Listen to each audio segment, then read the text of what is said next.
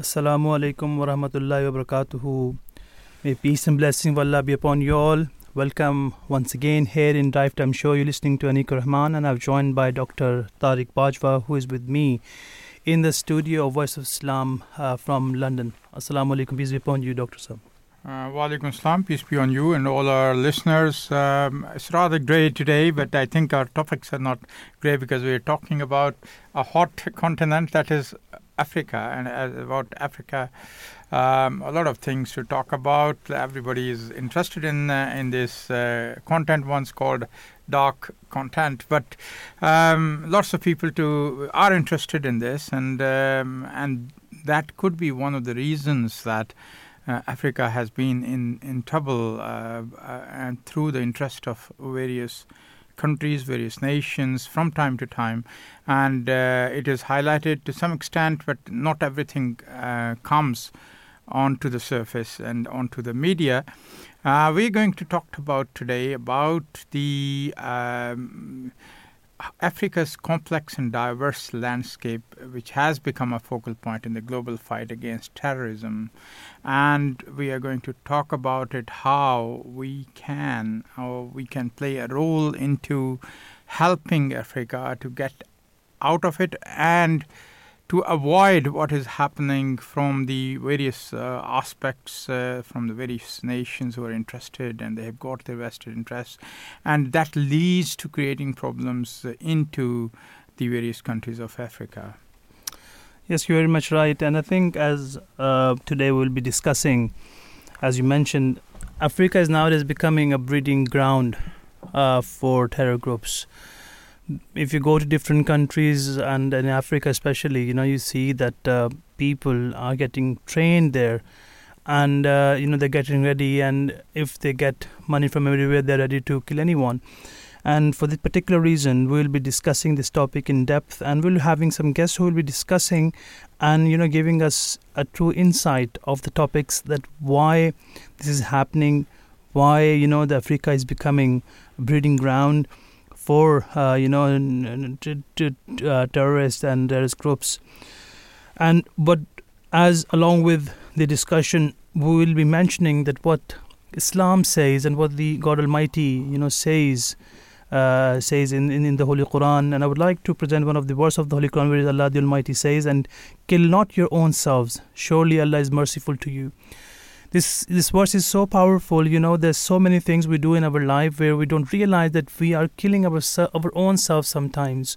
We think that we are doing right, but if you have a true understanding that what you have been doing, definitely somehow we're killing our own selves. We're destroying our own selves. If we are discussing this topic particularly, we need to understand, the people, or the people who are there or indulge in these groups. They need to. There should be a society. There should be somebody who can make them realize that whatever they've been doing definitely is not right. And I hope it has been happening. But the discussion we'll be having to discuss this further, and to find the solution, what can be done, what the strategies has been taken, and those studies has been happened.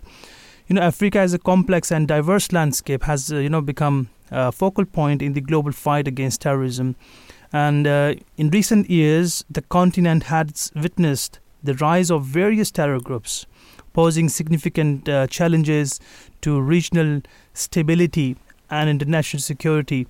So today, we will delve into factors that have contributed to Africa become a breeding ground for terror groups, exploring historical and economical dimensions that have shaped this alarming trend. If we discuss, the historic context, what was behind it? So the seeds of Africa's vulnerability to terrorism were sown during the colonial era. European powers carved up the continent, often drawing arbitrary borders without considering ethnic, tribal, or religious affiliations, leading to the creation of artificial nation states with deep-rooted divisions.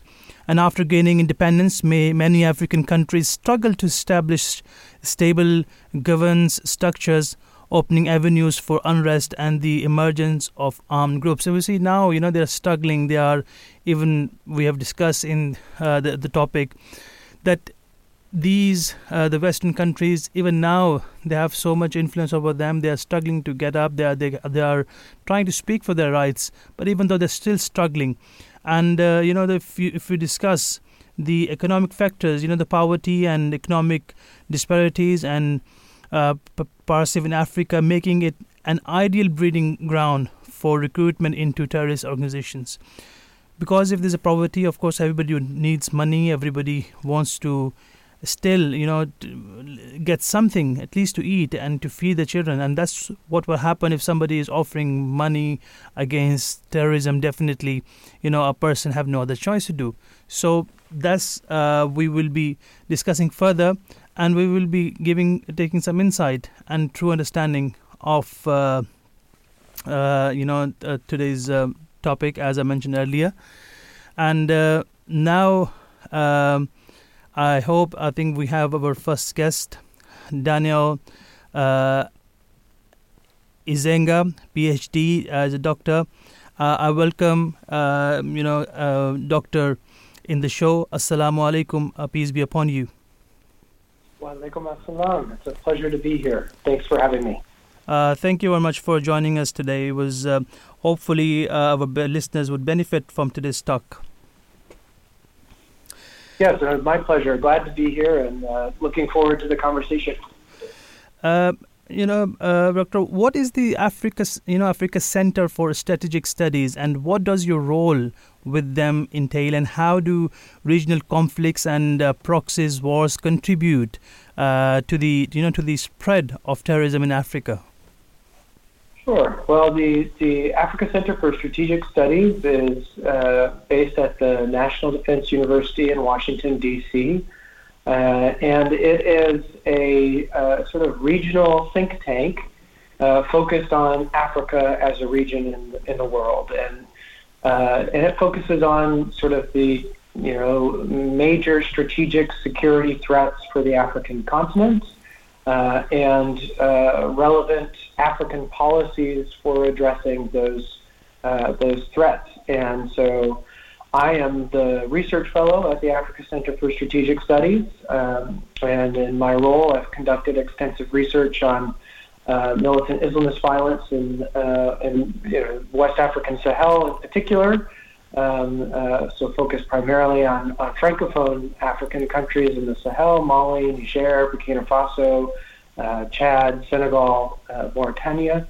But also I have a broader mandate just to be tracking trends of violent extremism across the continent, as well as efforts at conflict stabilization and democratization in Africa. And so that's kind of my role and a little bit of background for me. And as regards your question about regional conflicts and proxy wars, I think that the main things that both of those different phenomena create are kind of general insecurity, and general insecurity creates opportunities for militant Islamist groups. It allows them to be able to move around more freely.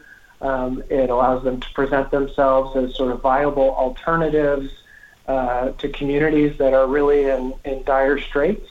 I heard your remarks at the top of the program, mentioning folks that are in just really dire economic situations and left to feel as though they have little choice other than to fall in line with some of these militant Islamist groups and the radical ideology that motivates them. And when you add a general insecurity, often driven by conflict, to the mix, that feeling of little choice becomes even more dire. And so, that can facilitate recruitment. It oftentimes leaves communities in a position where they're kind of stuck between a rock and a hard place too, where militant Islamist groups are pressuring them, coercing them to contribute economically, contribute to their recruitment drives, and that can force a difficult situation. So regional conflicts will, they'll degenerate into local grievances that can be conducive for ideological extremists, and and other types of charismatic leaders to radicalize populations. And proxy wars perpetuate insecurity as well. Often, the powers behind proxy wars benefit from instability and insecurity, and so they're seeking to advance their interests in those ways as they, gain influence or resources or access through a more general instability and insecurity. And so that also then functions as a driver for terrorism, and creates opportunities for militant Islamist groups to exploit. And so I think that's just some of the general dynamics that contribute to the spread of terrorism in Africa. So Daniel, in which region in particular of Africa do terror groups they find the most significant foothold, and what factors contribute to their presence in those particular areas? Sure. So there in our research at the Africa Center for Strategic Studies, we focus on 5 main theaters of militant Islamist violent extremism in Africa. Mm-hmm. The first and by far the fastest growing is what we would call the Sahel. And here you find countries like Mali, Burkina Faso, and Western Niger, but also that threat is now expanding to include countries to the south of those countries, and so that would include Cote d'Ivoire, Ghana, Togo, and Benin. Uptick in violent extremist violence in the last year. Mm-hmm. Second theater would be Somalia, or the Horn of Africa, with threats from Al-Shabaab in Somalia extending into parts of Kenya and Ethiopia. Mm-hmm. The third theater you could call the Lake Chad Basin. Lake Chad is a body of water in sort of north central Africa, sort of at the southern edge of the Sahara Desert. And this area would be where Boko Haram and its offshoot Islamic State West Africa province have been operating. It includes the territories of northeastern Nigeria, eastern Niger, western Chad, and far north of Cameroon. Mm-hmm. And then a fourth and fifth theater where we've actually seen a decline in violent extremism, but still a presence of these terrorist groups. The fourth area would be northern Mozambique, where there's a group operating there. And then sort of North Africa generally, we've seen a fairly rapid decline in the last 6 years or so of activity, where now, it represents only about 1% of militant Islamist activity on the continent, and that's primarily concentrated in the Sinai Peninsula in Egypt. You could make an argument that there's also some violent extremist activities in Central Africa and Eastern DRC. There's a group there that has, proclaimed itself to be allegiant with Islamic State, and so professes that connection. But those linkages are pretty tenuous in our view, and this is an area in Africa where there has been, ongoing, local conflict and grievance. It's really a good example of where regional conflicts and proxy wars have dominated the insecurity scene, and so we tend to think of this group that calls itself now Islamic State Central Africa as more of an opportunistic or entrepreneurial group that's trying to just benefit from some of the general insecurity dynamics in the region, more than it is a group with a real ideological underpinning. So how has the ideology of terrorist organizations influenced their recruitment and support base in Africa? So a really excellent question, and it gets at one of the aspects of tracking violent extremism in Africa that's a bit different. And the research shows that ideology is usually quite low on the order of things that have motivated your everyday fighter to join ranks with militant Islamist groups in Africa. Typically, it's much more the case that local grievance, local politics, economic insecurity function as sort of push drivers Folks that are really just in a really dire economic situation and trying to figure out means by which they can earn a livelihood of one kind or another. Those are real push factors. And then another key aspect that has come out in the United Nations Development Program study called Journey to Extremism has shown that oftentimes a trigger event for folks to join these groups has been abuses by security forces. And so when you have heavy-handed tactics employed by the security forces, whether they be the military or the police of a particular government, those tactics often backfire. They often lead to recruitment drives and they give credence to some of the appeals of different militant Islamist groups on the continent, where they're trying to cast authorities as corrupt and counter to the interests of communities and citizens. And so there's a real effort now to try and educate governments and the security forces that building trust with communities is key in the fight against violent extremism in Africa. So do you have any sort of assessment how to see the effectiveness of the counterterrorism efforts you make? Do you have a sort of strategic studies, to assess that? Yeah. So, we're at the Africa Center for Strategic Studies. We're primarily focused on the security side of things, and so we're working with, military, police, security practitioners in civil society, and really focused on the security policy. And so I say that here before my comments because I want to make sure it's clear that there are many different factors in counterterrorism efforts, and most of those factors are going to be on a broader governance side, the delivery of government services, the improvement of economic conditions. Those really need to be kind of top priorities for the region. On the security side, the counterterrorism efforts so far have been, they kind of have a mixed record. As I alluded to to your previous question, heavy-handed tactics, human rights abuses, the targeting of civilians by security forces has really not worked to counter violent extremism on the continent. It's exacerbated many of the local grievances and drivers for violent extremism. And so that has not been particularly strong.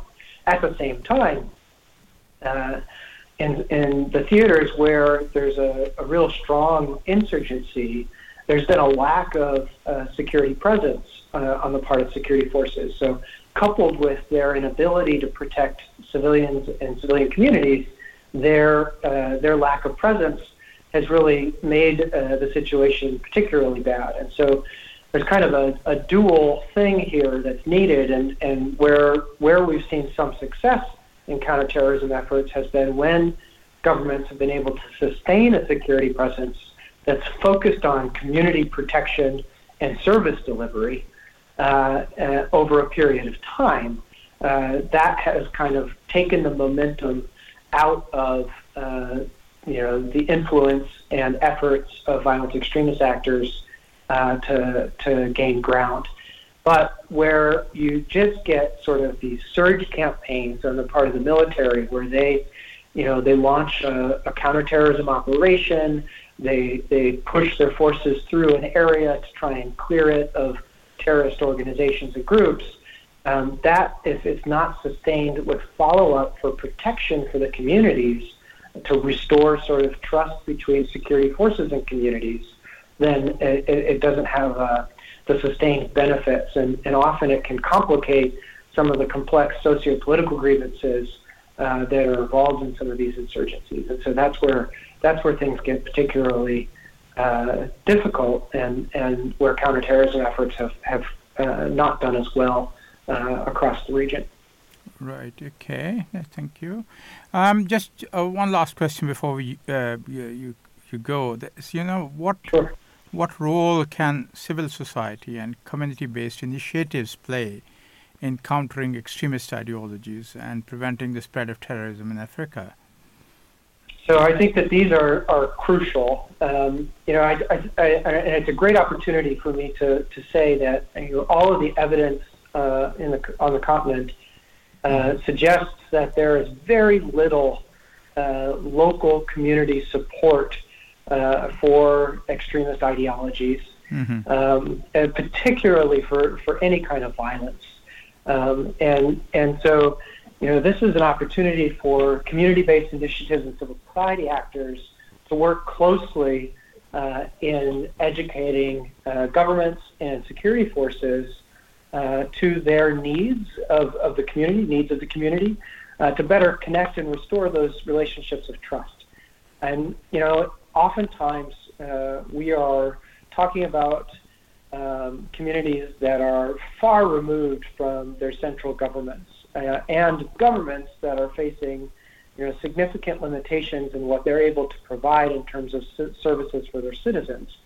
And so civil society and community-based initiatives are one way that you can start to bridge that gap.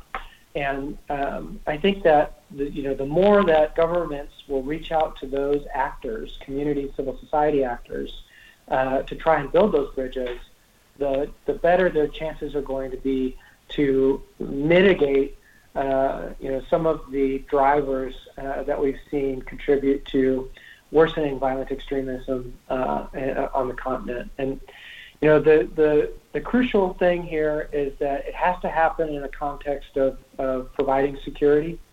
And so that has to be sort of your first goal. You've got to get your security forces educated in a way that they're focused on protecting citizens and recognizing that their duty is to civilians, protecting those civilians from violent actors, so that then the government can come in and begin that service delivery. And civil society has a key role there, and that they can be the interlocutor between security forces and communities. So, building those bridges between the security forces and communities so that security forces begin to provide the security that they're tasked with fulfilling can really take out the momentum that violent extremist organizations have been able to gain in some of the theaters that I've mentioned today. So being a research scholar, what is your personal view about the religious organizations' role, if any, if they play, in either creating or spread of terrorism, or are they helpful? So I think that getting religious actors involved is really important, and I think they can be very helpful. I think we've seen across the region, and I'll speak particularly to the West African Sahelian context in the Lake Chad Basin, where I have the most research experience.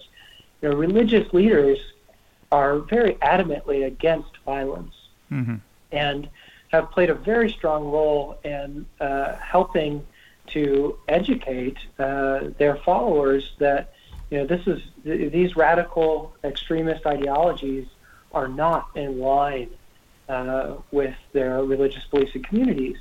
And so I think the more that you can get those messages out to help people realize that this is not consistent with their faith, I think the better. And that can often neutralize the potency that these extremist ideologies have when young people feel they have no other option, or feel as though they're really in a position where they either need the economic incentives, or they're feeling such grievance that they would like to take retaliation and revenge as sort of a motivator.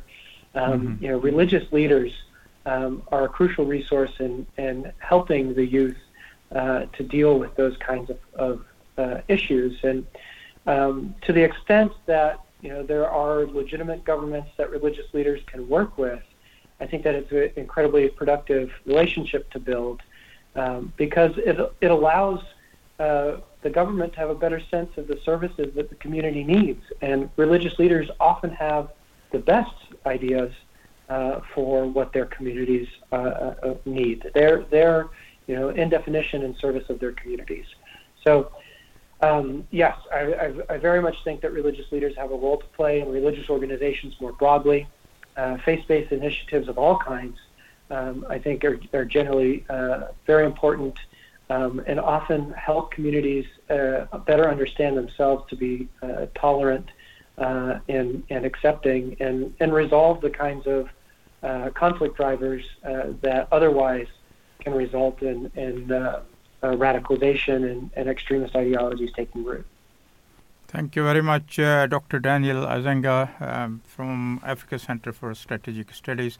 Thank you for joining us, and it was very helpful to listen to you, and I hope that some ears can respond to that, and we get into a more peaceful world. Thank you. Thank you. Thank you for having me. It's been a pleasure speaking with you and listening to your program. Thank you very much. So that was Dr. Daniel Eizenga. He's a research fellow at Africa Center for Strategic Studies, and he was talking about the complex and diverse landscape of Africa, where it has become a breeding ground for terrorist groups. And so he has looked in details into the socio-economic dimensions, which could be a major factor, basically, which is utilized or which is misused or abused by people and to get their own interests and create problems for the Africans. But of course, that if you look at the history, the seeds of Africa's vulnerability to terrorism were sown during the colonial era, as you heard earlier, and it goes on. And people, even after gaining independence, many African countries, they struggle to establish stable governance structures, opening avenues for unrest and emergence of armed groups. Of course, most people are aware now that the media is available to all people, most of the people, if not all, and they are aware of what's going on, who is interested in their countries, who is not interested in the stability of the governance in various countries, and that is leading to the instability in these African countries. Poverty and economic disparities, these are the basic factors which are being utilized, which makes an ideal situation, ideal breeding ground for the recruitment into terrorist organizations of the people who are living in those poor financial circumstances. Of course, we talked about the regional conflicts and the proxy wars. Numerous regional conflicts and proxy wars have plagued Africa, with neighboring countries often intervening in the internal affairs of others. These conflicts create power vacuums and enable terror groups to capitalize on the chaos, establish safe havens, and expand their influence. Terrorist ideologies, often rooted in religious extremism or separatist ideologies, find fertile ground in regions with existing grievances or historical animosities. Groups like Boko Haram in Nigeria or Al-Shabaab in Somalia have exploited religious, ethnic, or political tensions to rally support and gain recruits. Of course, there are geographical factors as well. Africa's vast and rugged terrain, particularly in certain regions like the Sahel and the Horn of Africa, presents significant changes to security forces in tracking and combating terrorist activities. Remote and sparsely populated areas provide sanctuaries for terrorists to operate with relative ease. Of course, we were talking earlier about the external influences. Africa's strategic importance has attracted attention from international players seeking to advance their interests both economically and geopolitically. In some cases, external actors have been accused of worsening conflicts or supporting proxy groups, indirectly contributing to the rise of terrorism. As regards Islam, as I spoke to our speaker earlier, that the religious organization, they do play in either exploiting or controlling the terrorism.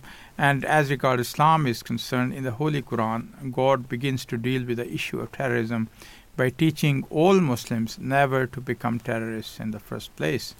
Two of the very first verses of our holy book say, Al-fitnatu ashaddu min al-qatl, which is Arabic words meaning that in the sight of Allah, persecution or making people constantly fear for their lives is much worse than killing.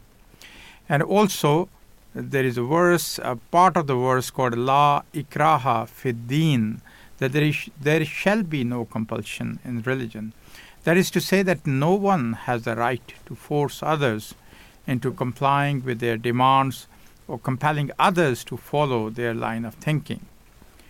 It is related by Aisha, may Allah be pleased with her, the talented wife of the Holy Prophet, Prophet Muhammad, may peace and blessings of Allah be upon him, that some desert Arabs came to him one day and asked, "Do you kiss your children?" He answered yes. They said, "We never kiss them." The Prophet, may peace and blessings of Allah be upon him, said, "What can I do if your hearts have been stripped of compassion?" He also said that Allah the Almighty has no mercy for him who has no mercy for his fellow beings. The measure of compassion shown by the Holy Prophet, may peace and blessings of Allah be upon him, cannot but amaze anyone who knows how rough and violent was the society into which he had been born.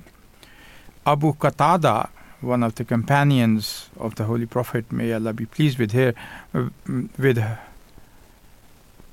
relates that the Messenger of Allah told him, "It happens that I stand up to lead the prayer, having in mind to lengthen it. Then I hear the cry of an infant, and I shorten the prayer, fearing lest I should cause inconvenience to its mother."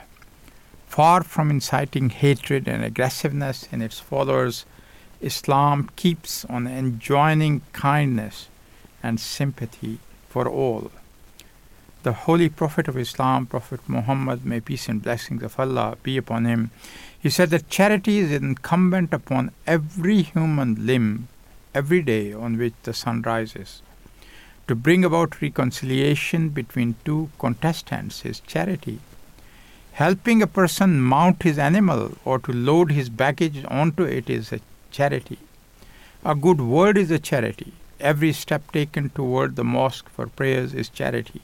To remove anything from the street that causes obstruction or inconvenience is charity. He incessantly admonished Muslims to behave well towards their neighbors, saying that one will not enter paradise whose neighbor is not safe against his mischief. He also declared, "By him in whose hands is my life, you will not enter paradise unless you believe, and you will not truly believe unless you love one another. Shall I tell you something whereby you will love one another? Multiply the greeting of peace among yourselves." As Allah the Almighty says in the Holy Quran that the true believers are those who suppress their anger and forgive people. Likewise, the Holy Messenger of Allah, Prophet Muhammad, may peace and blessings of Allah be upon him, said, "Allah is gentle and loves gentleness in all things. Make things easy and do not make them hard, and cheer people up and do not repel them." There's a verse of the Holy Quran says, "Call unto the way of your Lord, that is the way of justice and goodness, with wisdom and goodly exhortation, and argue with them in a way that is the best." That's from chapter 16, verse 126. In simpler words, Islam advocates 3 steps against terrorism.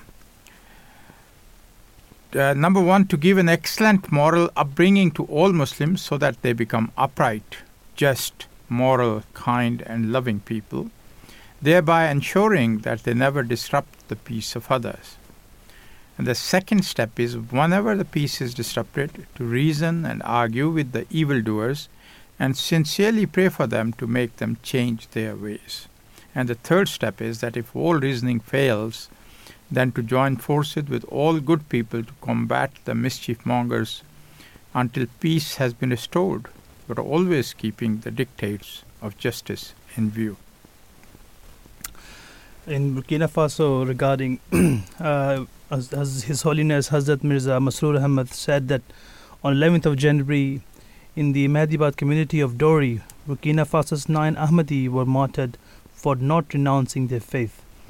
And according to reports, 8 people on 4 motorcycles came to the Ahmadiyya mosque at the time of the evening prayer, which is called Isha, and they had an announcement made that everyone should come into the mosque swiftly, as there was some people who had come to meet them. They then asked who the Imam of the mosque was and who the associate Imam was, and they asked various questions about the belief of Ahmadis, to which the Imam confidently gave answers. They asked about whether Jesus is alive or has passed away, to which the Imam replied that the Ahmadiyya belief is that Jesus has passed away. He then also told them about the advent of the promised Messiah. They then brought in picture of the promised Messiah, and the Caliph and the Imam gave an introduction of all of them. Then they said that God forbid the promised Messiah was false in his claim. And those terrorists then formed groups of all those present in the mosque, separating the children, youth and the elders. There were about 11 or 12 women present in the mosque as well. Then the terrorists took the elders out into the country yard of the mosque. There were 10 elders at that time, including one with an ailment who the terrorists told to stay inside. While outside, the terrorists said that whoever renounced Ahmadiyyat would be saved. The Imam replied that if they wished to be beheaded, then if they wished to behead him, then they could. However, he would not renounce the truth after having found it. They laid him down on the ground with a knife to his neck. However, he said that if they were going to kill him, then should let him be upright. Upon this, they shot him, and thus the first martyr was Imam Al-Hajj Burmania Badiga. His Holiness, may Allah be his helper, said that after this, the terrorists thought that upon seeing this, others would be scared and renounce their faith. They moved on the next elder. However, he said he could never renounce Ahmadiyyat, and he was content with following the path of the Imam. Upon this, they shot him in the head. Then the terrorists went to rest one by one, asking them the same question, receiving the same answers, and they all met the same honor of martyrdom. They all exhibited the highest level of patience and perseverance. Their faith did not waver for even a moment, despite seeing their brothers being martyred, and they all gave the same answer. Each martyr endowed about 3 or so bullets. 2 of the martyrs were also twin brothers. When 8 people had been martyred, A.G. Edremane Aguma remained, who was 44 years old, and the youngest among the martyrs. The terrorists said that he was the youngest and should save his life.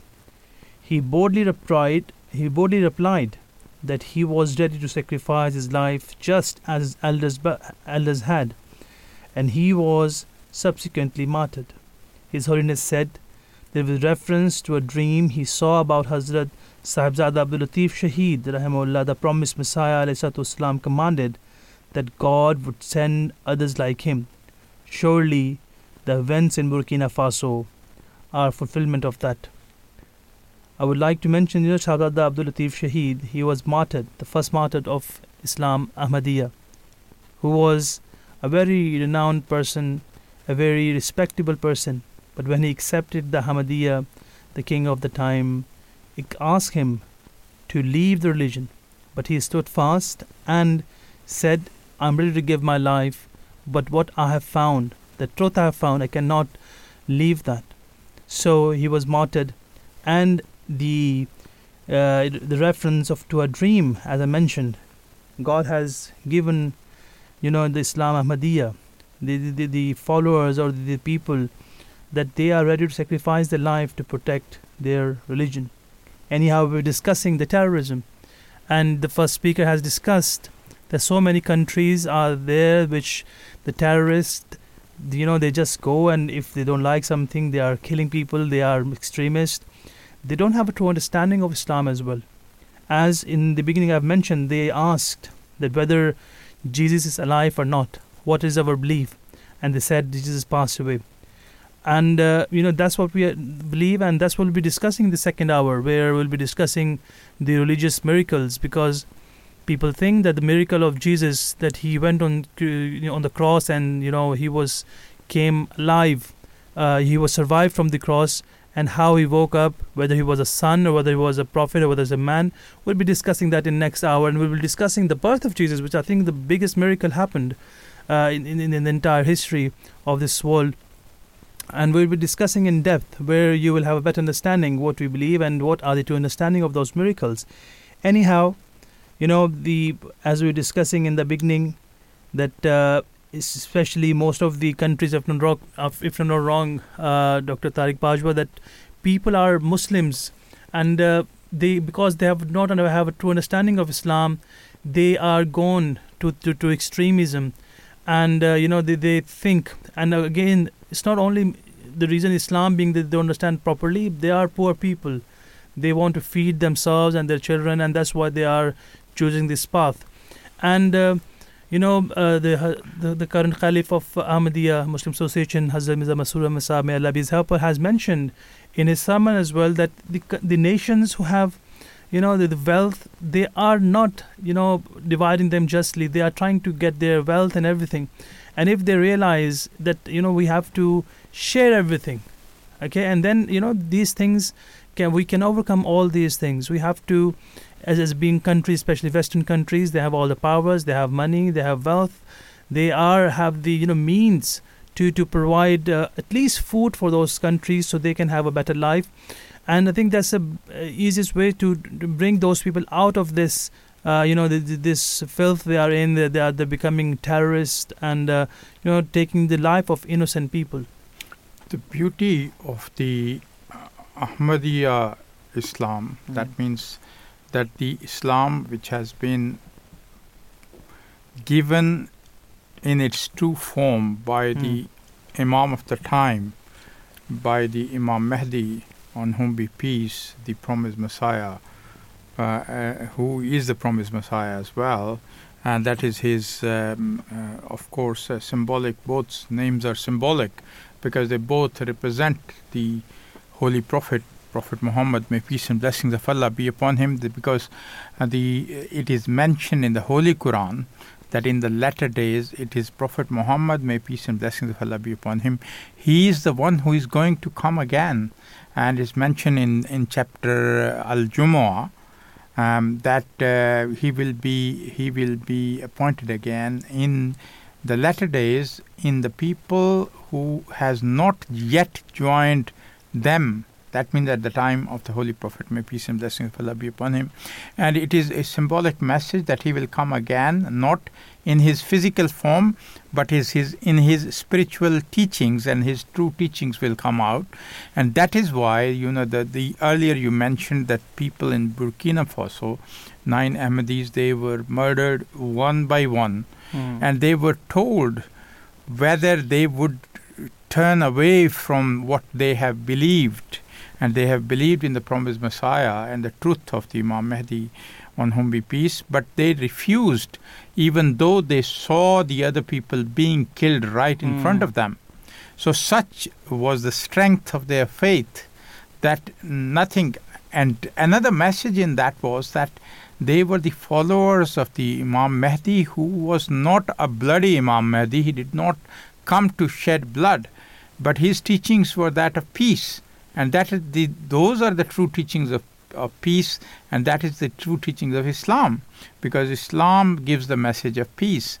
And the concept of an Imam Mahdi who would come and shed blood and convert people by force is totally against the basic principles of Islam given by the Holy Quran. As we mentioned earlier, that the Holy Quran says, La ikraha fid din, there is no compulsion whatsoever in the religion. And how can we think that the people who believe in Islam would become violent.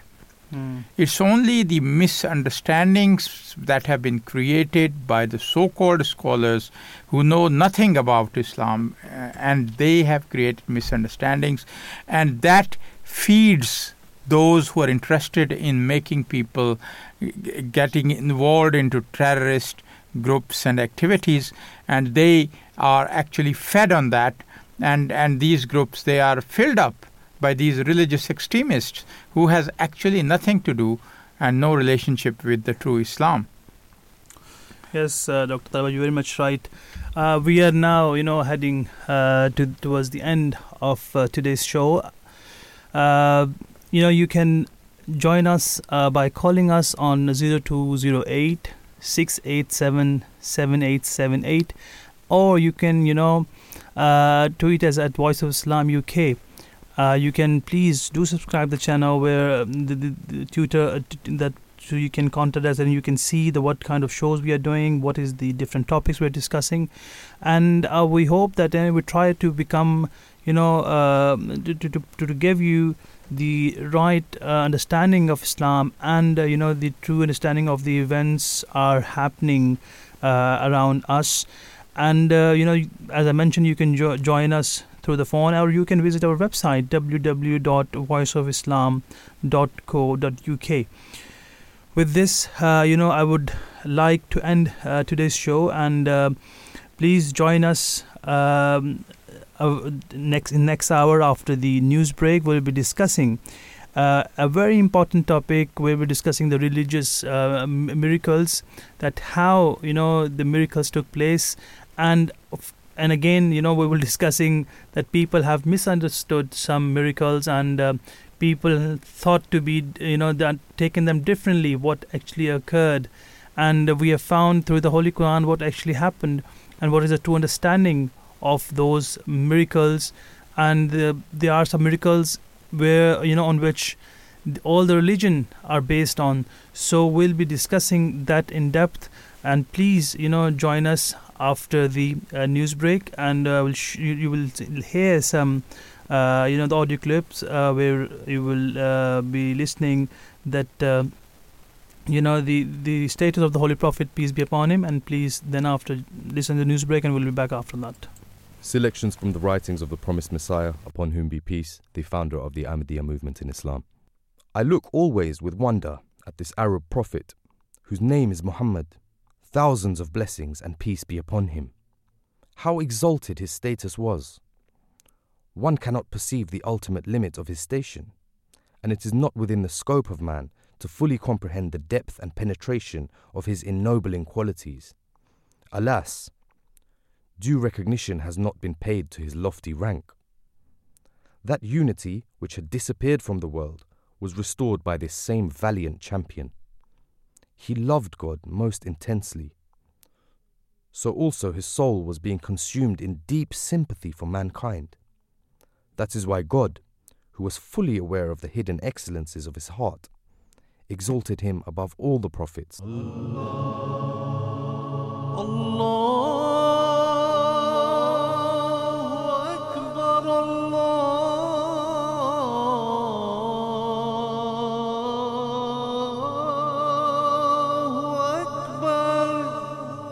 You're listening to the Voice of Islam Radio, broadcasting on DAB and via the internet 24 hours a day. Assalamu alaikum wa rahmatullahi wa barakatuhu. Welcome back after the news break.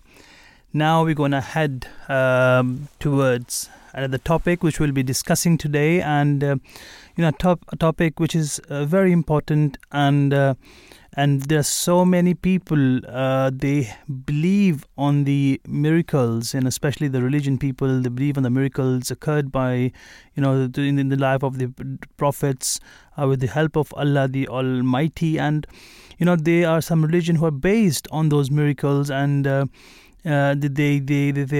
have a misunderstanding that, I should say that they don't have a true understanding of those, miracles. So we'll be discussing those miracles, and we will be discussing that what is a true understanding of those miracles according to Islam.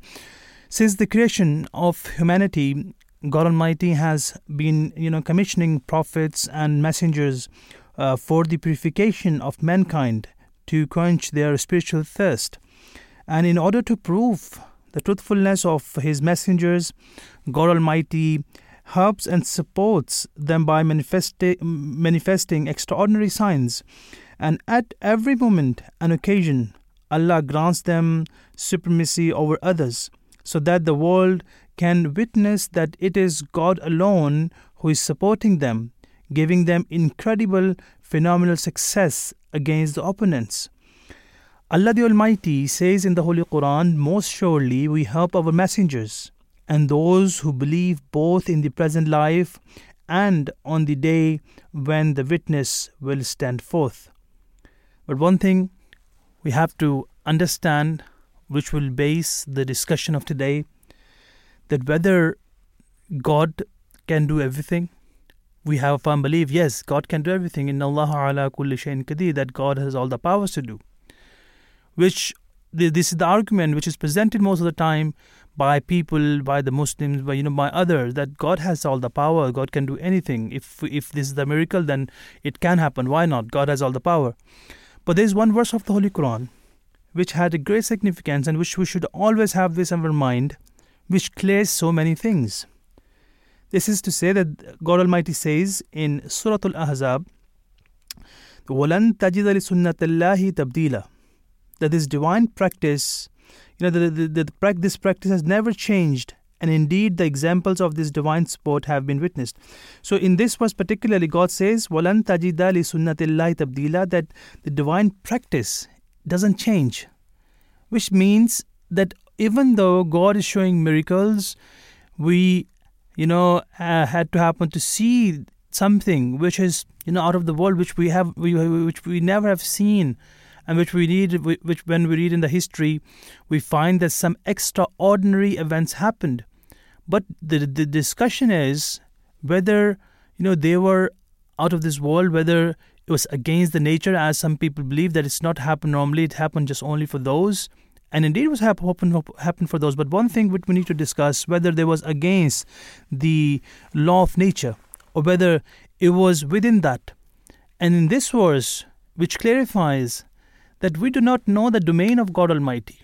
We don't know what God can do, or God, what are the the parameters God has set, that I will do whatever I want to do in this. And indeed, God knows what He, was the best way to do that. But one thing we need to understand when we, see the miracles and we see some extraordinary things, and we think that this must have happened like this, and we exaggerate in this, whether it was not happen in a real life, in a real term. So, when we discuss these miracles, we need to understand and we need to see them as it was happened. And is there any way we can understand these miracles or could happen in the life of the prophets? There are splitting of the sea of Moses, the birth of Adam. It was the biggest miracle, how he came into this world, whether he was the first man or there were people before him. And then we have to discuss the birth of Jesus. I think it's biggest miracle we see in the history of religion, that, or in the Christianity, that they present this miracle that never happened before, and something incredible. And then the Moses going on to crucifixion and coming out alive and didn't die on the cross, and how he stayed in a small cave, and how he became, as they believe, the Son of God, whether it was happened or not, and what was the true account of it. So we'll be discussing that in depth. And for this, I think we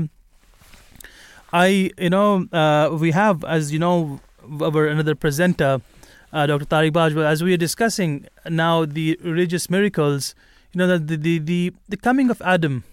Would you like to tell something, that whether he was the first man or whether there was people before him, or people? This is, I think, in my opinion, is the biggest thing we should be discussing, because everything starts from there. And one thing, the Christian base, that why Jesus given his life, they relate that thing to Eve.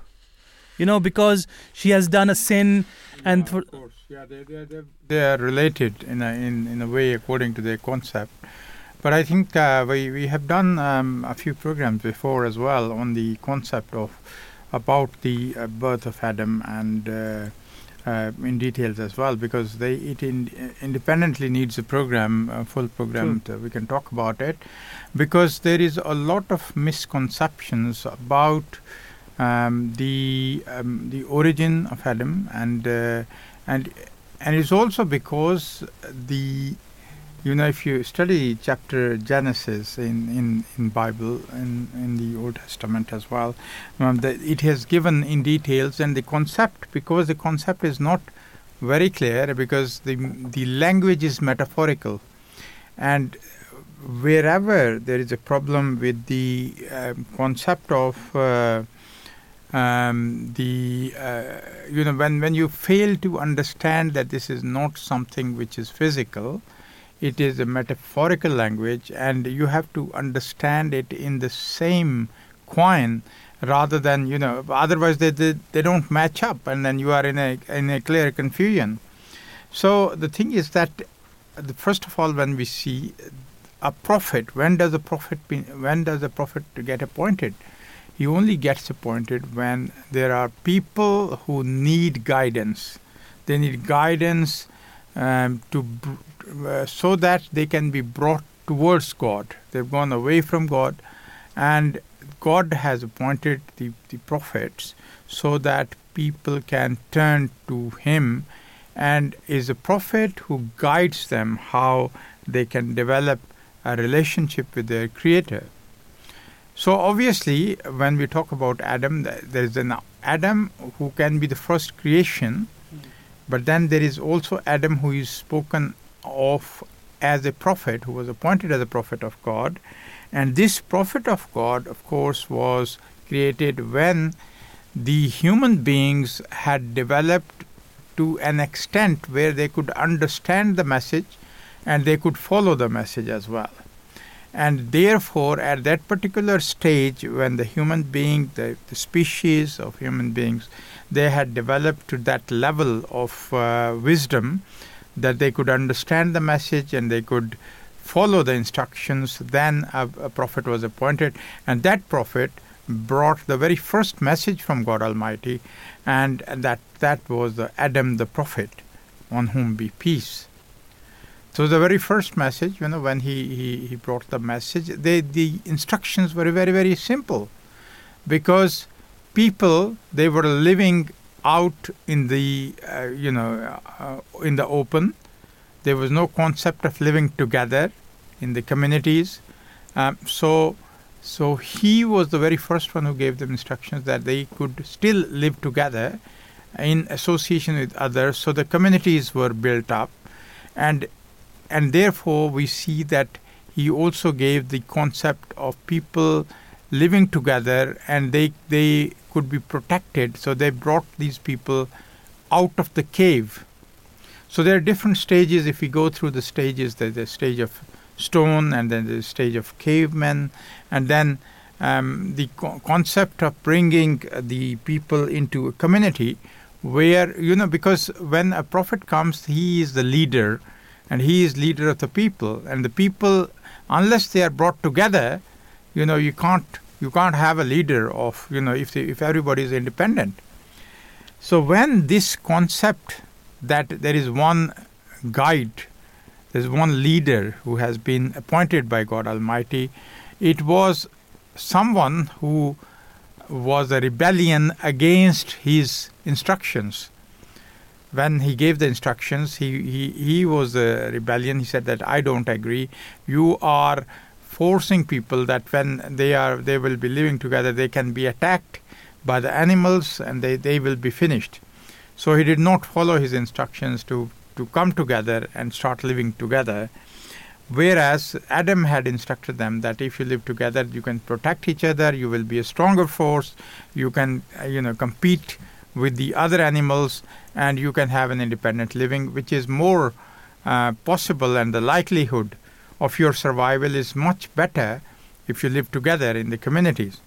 So that was the concept that, the first prophet and the Adam, who was the first creation, who was destined to become a human being with the full wisdom.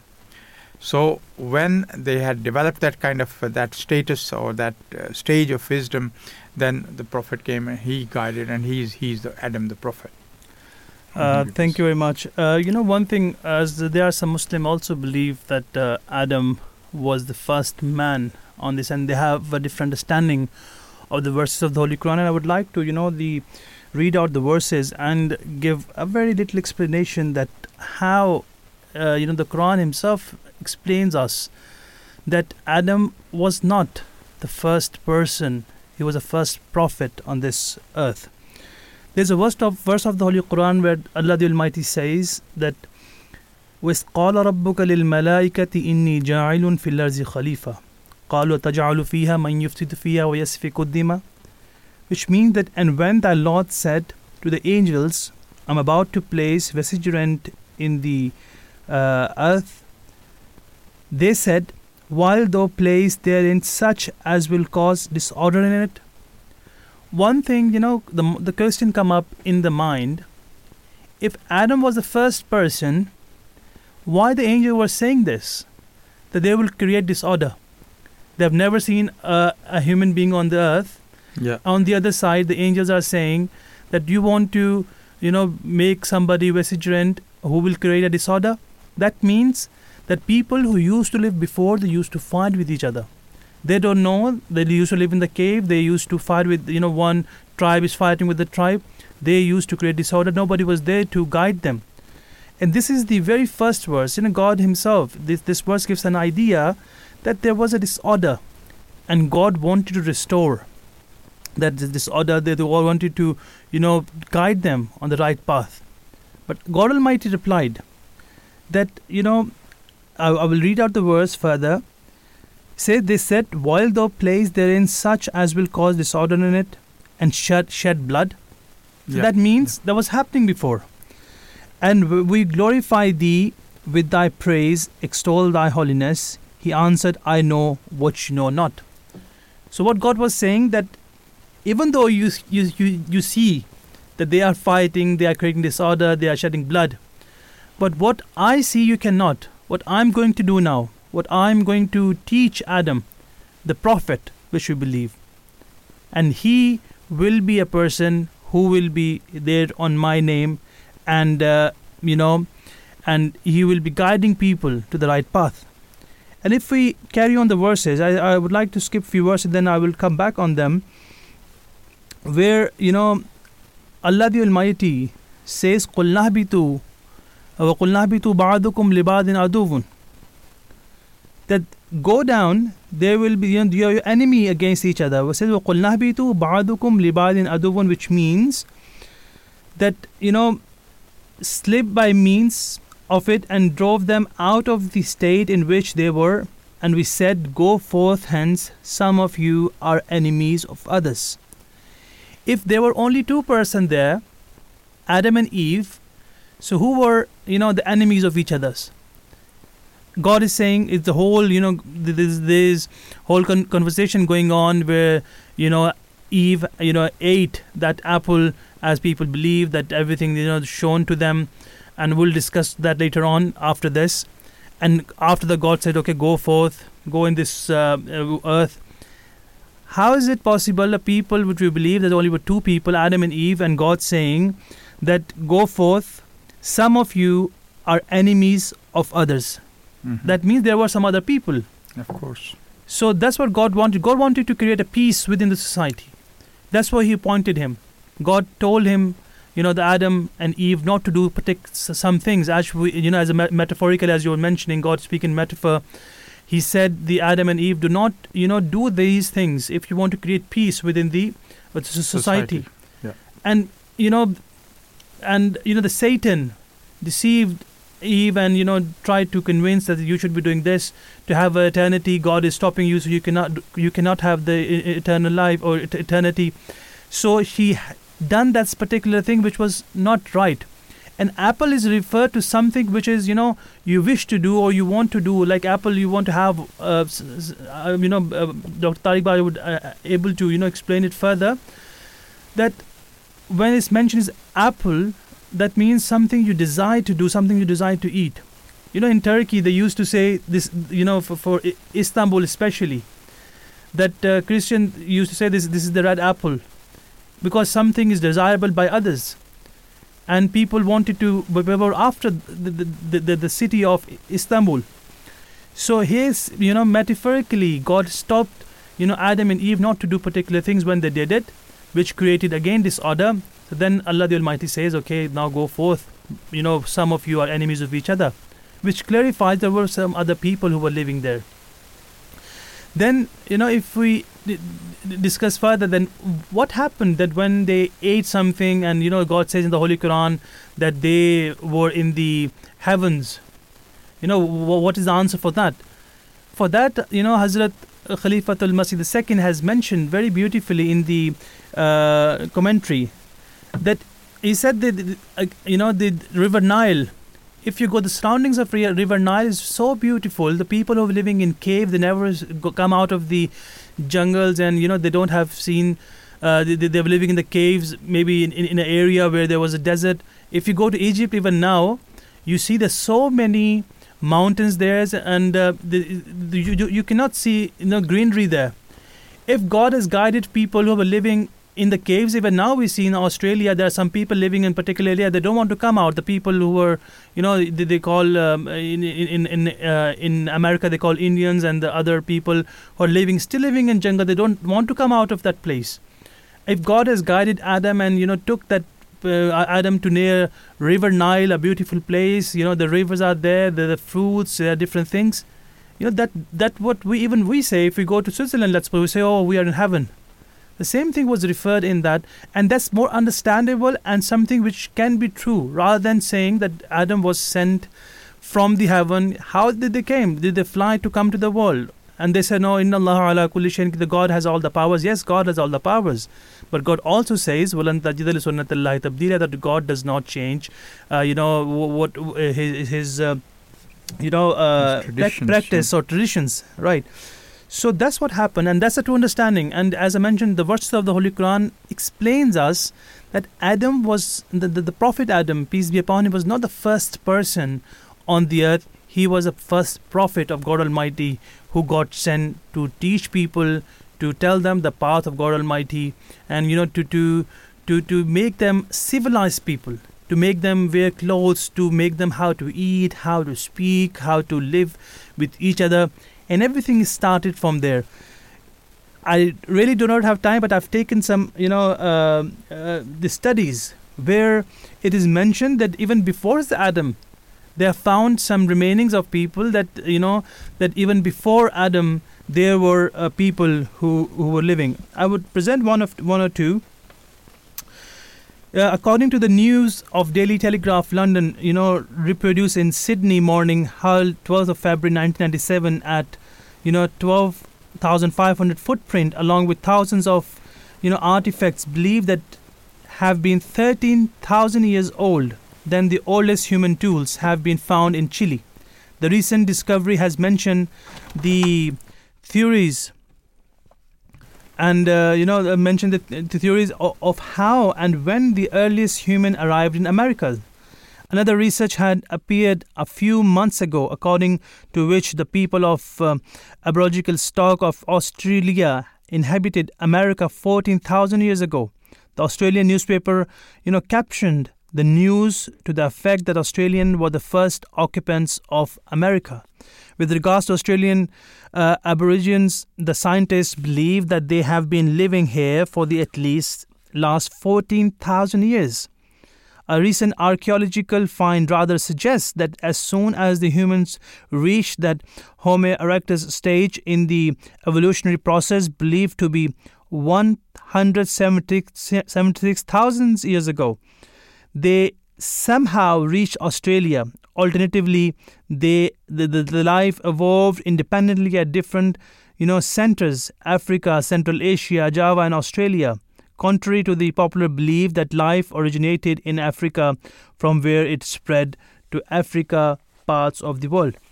There's a lot of things can be said, but I would, mention one thing, where, archaeological discoveries therefore lead us to believe that in any case humans had inhabited various parts of the world much before the advent of Adam, the Prophet, peace be upon him.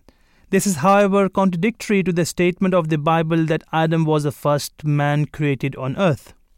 But the Quran tells us a different story. The promised Messiah, peace be upon him, said much earlier than the above-mentioned discoveries became public that we believe in the existence of human race before Adam.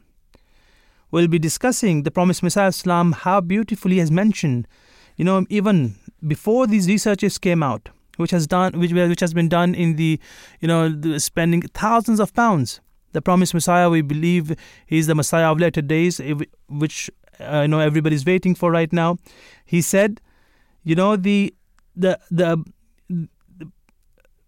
above mentioned discoveries became public, as I mentioned, that we believe in the existence of human race before Adam.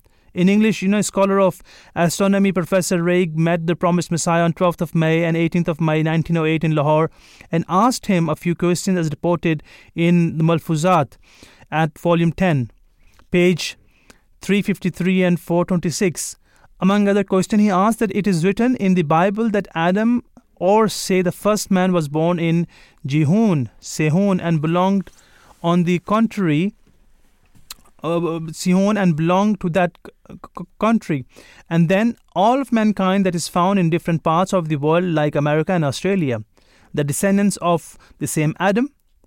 This is a question the promised Messiah replied, we do not follow the Bible in holding that the world began with the birth of Adam 6,000 or 7,000 years ago, and that before this there was nothing, and God was as it were idle and without working. Neither do we claim that all mankind who are now found in different parts of the earth are the progeny of self-same Adam. On the contrary, we hold that this Adam was not the first man. Mankind existed even before him, as is hinted by the Quran itself when it says to Adam, I'm about to place a Khalifa in the earth. As Khalifa means successor, it is clear that man existed even before Adam. Hence, we cannot say whether the original inhabitants of America, Australia, etc. are the progeny of this last Adam or some other Adam gone before him. So even now, as the term of Khalifa has been used, Khalifa is, of course, a person who's over, above all other people, so he can guide them. What's the point of Prophet coming where there's no people? And as I mentioned, the verse of the Holy Quran, which clearly makes us understand that there were people before Adam, peace be upon him. Now we're going to move to another important, incident happened in the history of world. The birth of Jesus. Such an incredible miracle that Jesus was born without a father. So for this, we'll be listening to an answer which was given another program. We will be understanding more about it and that how and what happened. So please listen to it, and then we'll be joining you after that. The miraculous birth of Jesus affords him a higher standing in the eyes of God than any other prophet. Both Muslims and the Christians believe in his miraculous birth, but is there any evidence between the Islamic and the Christian view on the miraculous birth of Jesus? And does this miracle serve as a proof of his presumed partnership with God? Dr. Saab, just taking the first point, as to whether there's any difference between the Islamic and Christian view on the miraculous birth. Perhaps you can shed some light on this. The foundations for that are, we as Muslims from the Holy Quran believe that we believe in the birth of Jesus, that Jesus ﷺ was born without the male intervention, whereas Jews at the time considered that, God forbid, that was an illegitimate birth. So in that respect, yes, we also agree to the fact that the birth of Jesus was without the male issue. But going on from that, despite all kinds of scientific advancements and man being the most intelligent of creation, he still does not able to understand or to comprehend all of the processes of creation of life. And on this question, we have to keep two things in perspective. One is a scientific viewpoint of the answers that we give, and the other is a spiritual aspect to all of these. And we always have to have a balance between the two so that we can understand this matter more fully. In the animal kingdom, I think this is quite widely known, that we do see examples of what is called parthenogenesis, so there is even a word for it, where the production of a child by a female without any relationship to a male. So in the animal kingdom, this certainly exists, and there are many examples of that. But as far as human beings are concerned, in medical literature also, there are articles on this subject. And the European gynecologists in the Lancet previously have published articles to say and show data that there have been such births. So from that angle, we can say that the miraculous birth of Jesus is not a one-off phenomena. It has been seen in other aspects as well. So we can say that these incidents perhaps do occur, but they are very rare indeed. So of course we believe in the virgin birth from that angle, but considering all this in mind, it does not confer upon him any higher status as a result of that.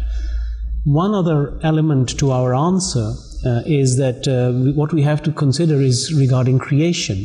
And we believe that the creation of Adam was not only without the intervention of a male, but also without a mother. So does that confer upon Hazrat Adam an even higher status than that is given to Jesus? So this does not give Jesus the alleged position of a partnership with God. In fact, that is it. Part of what's interesting about this is that there is no suggestion anywhere in the text that as a result of this miraculous birth, and I note that in our previous program, one of the questioners, and we did promise we'd come back to him, so Mashoud Ahmed Sab from the USA, the second half of your question from the last program was describing a question from his friend. He suggested that these references to Jesus as the Son of God and Lord, and he went on to say that because his birth was special and his life was special, this alone is proof of to establish the proof of Jesus Christ alayhi salam. So I suppose the question then comes back that in all religions, all prophets of God have something unique about them, and there's not necessarily a direct link between a miraculous birth and a partnership with God. So are there other examples of prophets that you can shed light on? No, absolutely. If you take, for example, Hazrat Musa alayhi salam, just an example, he was unique in the sense that the amount of signs that he had shown to Pharaoh, clear signs of that he was not an ordinary. When I use the word ordinary, I mean he was a prophet of God. Because there is a slight distinction between prophets and other people, but he was definitely a prophet of God, and he was unique in this sense, number one, that he was given many miracles in his favor. That's where he stands out, and that's where he brought Egypt to submit to the will of God. And then you have Hazrat Isa alayhi salam. The unique thing about his birth was he had a very unique birth. He stood out, he was different, he brought attention. In light of Hazrat Prophet Muhammad sallallahu alaihi wasallam, the unique thing about him is the Quran. It is absolutely a miracle, what was written in the Quran, and that is unique to him. And I would go as far to say, in light of Hazrat Prophet Muhammad, the fact that he brought the knowledge of that Hazrat Isa alayhi salam, and let me clarify this, so this will not be misunderstood. Quran has already mentioned that Hazrat Isa alayhi salam had died a natural birth, a natural death, but it was the Prophet ﷺ who highlighted this in a greater depth and meaning. That means Allah had given him this unique thing of greater insight for this time. So every prophet has something unique about him. The Prophet ﷺ enlightened us about Guru Nanak Sahib. that in his life that he was a Muslim. So every prophet of God is always given something special for him at that moment, at that time. And so the miraculous birth of Jesus is one of those things. So although I think what we need to take away from this is that we accept and we recognize the miraculous birth, but the point is that all prophets have something unique about them, and in the case of Hazrat Isa Islam, the uniqueness was the birth, the virgin birth. There was a design of Allah for why this was the case, and I think that's important, that because Hazrat Isa alayhi salam was the final of the Israelite prophets, and therefore he was born without an Israel father. This was the impending transition of the prophethood from the house of Israel to the house of Ishmael. And it was also a warning to the Israelites that they had spiritually become so corrupt and morally so degenerate that they could not father a prophet. So this was a final prophet in that sense. Welcome back after listening to the question. I hope you have understood the miraculous birth. This incident definitely is not something we can take in lightly, and something not occurred, occur in every day or every few years. Something happened for Jesus, and God Almighty, Himself, given him a life without a father. But as you have heard, there's not something happen at all. There is something, we find some incident, and there are some evidence that there were some other births like that. But one thing where God says Himself that I will give you a birth, and then God give the life to a child and come on this world without a father, definitely is a miracle. And the connection which as Mary had with God Almighty, the prayers, she was a devotee, and she has given up their life for the sake of God Almighty, and they were there to serve the faith, and God Almighty chose her and given him Jesus. And of course, but there's a true understanding of the birth of Jesus, which we want to discuss today, as we're discussing the topic that there are miracles, but there are some miracles sometimes we don't understand, but there are some understanding to it which we should know, and to understand better that why God wanted this and how it happened. And of course, there are some where we still cannot find some to understanding, but they are most of them, the major ones, we can understand fully. That how this could have happened. And then if we discuss Moses, as you have heard, some of the signs that he's shown the sign to Pharaoh, that when they were having a conversation, an argument, God helped Moses to prove front of Pharaoh that the God Almighty has more power, and He is the prophet of Allah the Almighty, and He has shown some magics. And indeed, if it's from God Almighty, it's something where people, could see what Moses want them to see.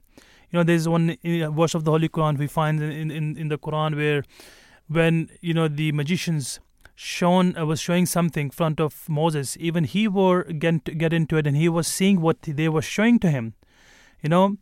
Then God Almighty says that I opened the eyes of Moses, and he could see. And God says that I told Moses to throw his, the stick, and then there was a magic over people, and they could see what God wanted them to see, and how He won the conversation and the battle of the magicians. And even magician accepted that we bow down in front of the God of Moses. And one of the great incidents happened where they crossed the sea. We find in the Holy Quran, and people understand that both the sea become apart, and there was two sides. The water was standing like a mountain, and Moses was crossing. But as a Muslim, or the Khalifa of the Masjid II of Islam, Ahmadiyya, has given the explanation on this, and try to explain that what would have happened. Where he has mentioned that, I would just briefly let you know that he said, with the understanding we find that as a sea has a low tide and high tide, and the miracle was that God, He Himself told Moses that this is the time to cross the sea. And when, the Moses hit with his stick into the water, the low tide started, and there was the power of God Almighty, that He was there on time, and this happened, and they crossed the sea. And of course, when you see when a high tide comes, it doesn't come in an hour or two. It comes very quickly. And when they were crossing the sea, then they were not people who were or 100 people, 200 people, thousands of people who were crossing the sea. And the sea is not something which is like 100 meter, 200 meter. Was a good distance which they were crossing. And when Pharaoh entered, and with his buggy and riding the horses or the carriage to cross the sea, and eventually the water coming back, Pharaoh could have thought that he will get out of it, but not. It was his time, and he was drowned.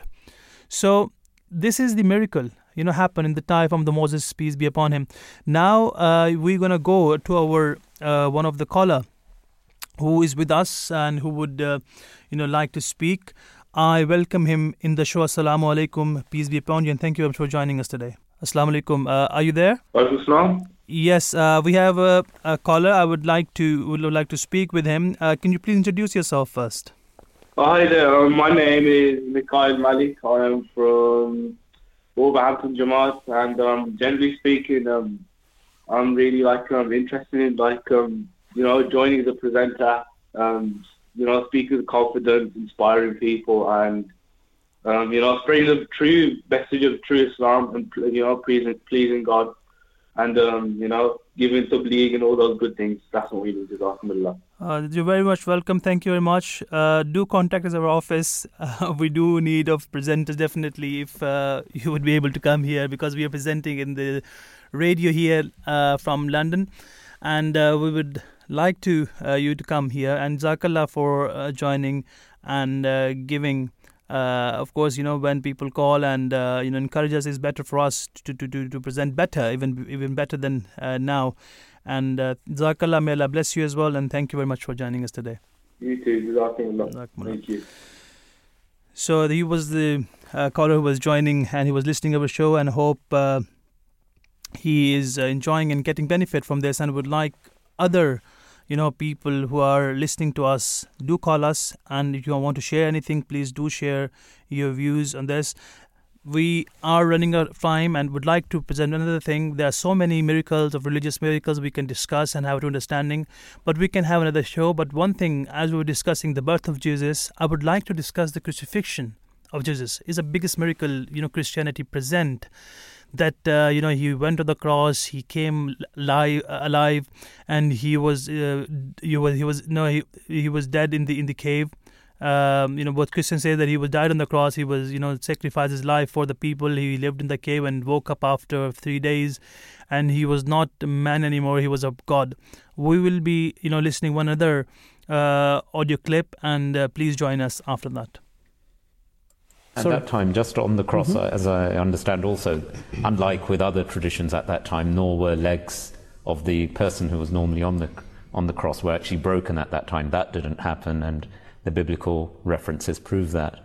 And then also, when Hazrat Isa alayhi salam, Jesus Christ, was removed from the cross, he was then handed to his own family, his own friends, to sort of take the body away. That's right. The body was then handed over, and it was taken to the sepulchre, which is, if you look at the history of that region, these are very large tombs, and they are very airy tombs, so therefore people can go in and come out. It is not a small tomb like we have a concept of today. These are large cave type rooms where people were able to come in, and the events that followed on from there are interesting as well, because we know that the body was tended to by his disciples. They did not just wrap him up in a shroud and leave him at that. He was his wounds, they had an ointment that was put over those wounds. Mm-hmm. Now this is not an embalming ointment. That is the thing too. It was a medicinal ointment which had healing powers. Why would you want to put medicinal ointment on someone that had died. So this is important, that this ointment was used, not an embalming ointment. 100 pounds of it, huh? 100 pounds of it. Not a small amount. Not a small amount. And that was actually, Hazrat Isa alayhi salam, Jesus Christ was taken into the tomb. He has this ointment. And then, according to Christian beliefs, I think we've already demonstrated through the biblical references that Jesus could not have died on the cross, indeed did not die on the cross. And then we see Jesus reappear, which was taken as the resurrection. Yet, Hazrat Sahib, how Hazrat Isa alayhi salam, Jesus Christ, reappeared is also worth sort of just dwelling on briefly as well, how he reappeared to his disciples. Yes. I mean, this is the next interesting fact, as Dr. Sahib was talking about. What happens next?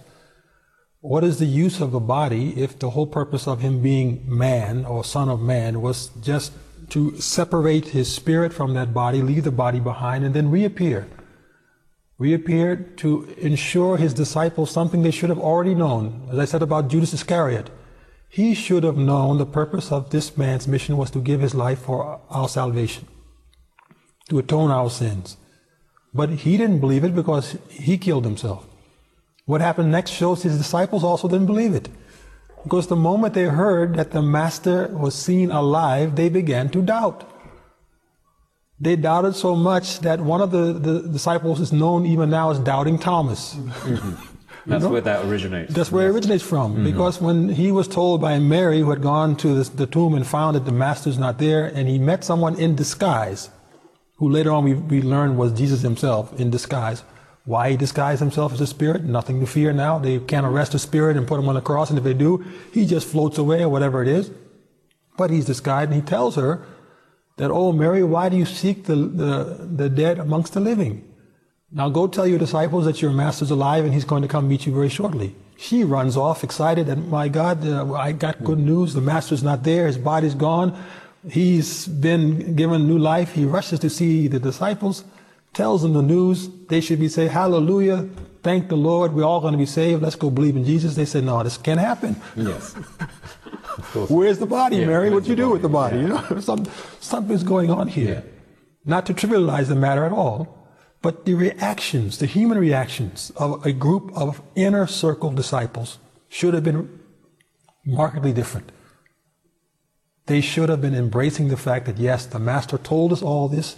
We watched the events unfold, although many of us ran from the scene, but a few who were there who gave the accounts. And this last one disciple, Mary, who tells them he's alive, they don't believe her. Isn't that amazing? Finally, he does appear to them, and Doubting Thomas wants to get close to the Master to see, is this the same Jesus Christ that I knew? After this ordeal, as Dr. Saab has explained, would you not be a bit drawn and wearied by the whole event of being beaten, being forced to drag that cross, spending some time in a state of crucifixion, finally taken down, wrapped up with medicinal ointments around you, put inside a sepulchre, a little tomb for a while, basically, and you can say a barometric chamber in the hospital, to heal, as we would understand it. But at least you're going through all this recovery. You come out a bit disheveled, a bit drawn, and people look at you, and you look somewhat similar but different than the person you just met. And you want to know, are you a spirit, are you a man? What does Thomas do? He reaches out to touch his Master. And the Master said, "Yes, I am the same flesh and blood that you knew before. Touch me, Thomas. See my wounds, so you'll have faith." And Thomas does this. The next thing he does, again, is very strange for a spirit. Christ has left the body behind now. There's no need for this body. He's a resurrected spirit. But he asked them, "Oh, my disciples, do you have anything to eat?" He feels hunger. He feels hunger. And they give him some fish and honeycomb. So this, again, shows the events after crucifixion disprove the fact that Christ died on that cross and a spirit now is amongst them. This is the same man who escapes this in a very miraculous way, no doubt. God's supported him to get through this, no doubt. But it's the same man who disguises himself, reunites with his disciples, and is asking for food so he can continue the healing and move on toward the rest of his mission, which is to connect with the lost sheep of Israel. And that, Jahangir Sahib, if we could move to that, we've established, I think, quite clearly that from the disguise, not just the reaction of the disciples, but the reaction and the way Hazrat Isa alayhi salam, Jesus Christ, was behaving himself in disguise. But then his mission was the 12 lost tribes of Israel. As you said earlier, 2 tribes were already in Palestine, Israel at that time, but then beyond. What was his mission? What happened next? Well, first we have to say what had happened to them. Why are they called lost tribes? It's because 2,700 years ago, about 700 years before Christ, the Assyrians had attacked the kingdom of Israel, which is the northern kingdom in the Holy Land, and had carried off 10 of the tribes, apart from Benjamin and Judah, into captivity. And they had spread them out over their dominion, which extended well into Persia, modern-day Persia, and even a little beyond that. So over the centuries, the tribes actually settled those areas and arrived even into India, and some even into the beginnings of China. And they settled there, and they never returned. And they continued to follow the religion of Moses. Some of them later became Buddhists. Many of them became Hindus in Kashmir, for example, in India. And I'd like to tell you, I myself descend from one of those tribes, and I'll say it in the language of Jesus, Anam, Mishevet Yosef. I'm from the tribe of Joseph, myself. And we know our history, and we know that Jesus came to us. I'm from Afghanistan originally. He came to Afghanistan, he preached to us, we believed in him, he is the Messiah, we accepted him. Then he went on to Kashmir, and he preached there, and he would come and go between us and the Kashmiris, and eventually he passed away in Kashmir. So Jesus Christ, I mean, in the last sort of 10 minutes of the program, if we could just focus on his mission now.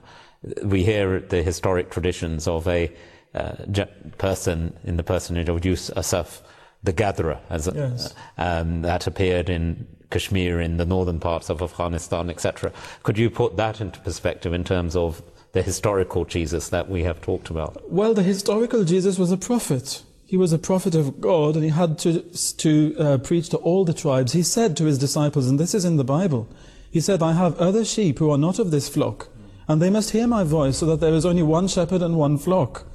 And he said that in at different times, and it's been recorded. He did go there. Now the interesting thing is that not only there are oral traditions which speak of him coming to Kashmir and to Afghanistan and other areas as well, but we find there are documents which exist among non-Semitic peoples as well, who have nothing to do with Christ. For example, the Buddhists in Tibet, who mention the coming of Christ. But there's a very interesting document which belongs to the Hindus. It's a historical document, which is the Bhavishya Mahapuran. So, welcome back. So you was listening to, the understanding, the true understanding of the death and, waking up after the crucifixion as a Christian thing. And you must have had a true understanding of it. And this has been taken as a miracle. And of course it was a miracle that God saved him. But what is a true account you have heard? And I hope you have benefited from this. We're running out of time. Definitely we will be back in the next show. We'll be discussing the miracles of Islam, the Holy Prophet ﷺ, and the promised Messiah, and we'll discuss in depth that how it happened and the true account of it. And right now we would like to take leave from you. I would like to thank all the team who worked, and until next time, Assalamu alaikum wa rahmatullahi wa barakatuhu.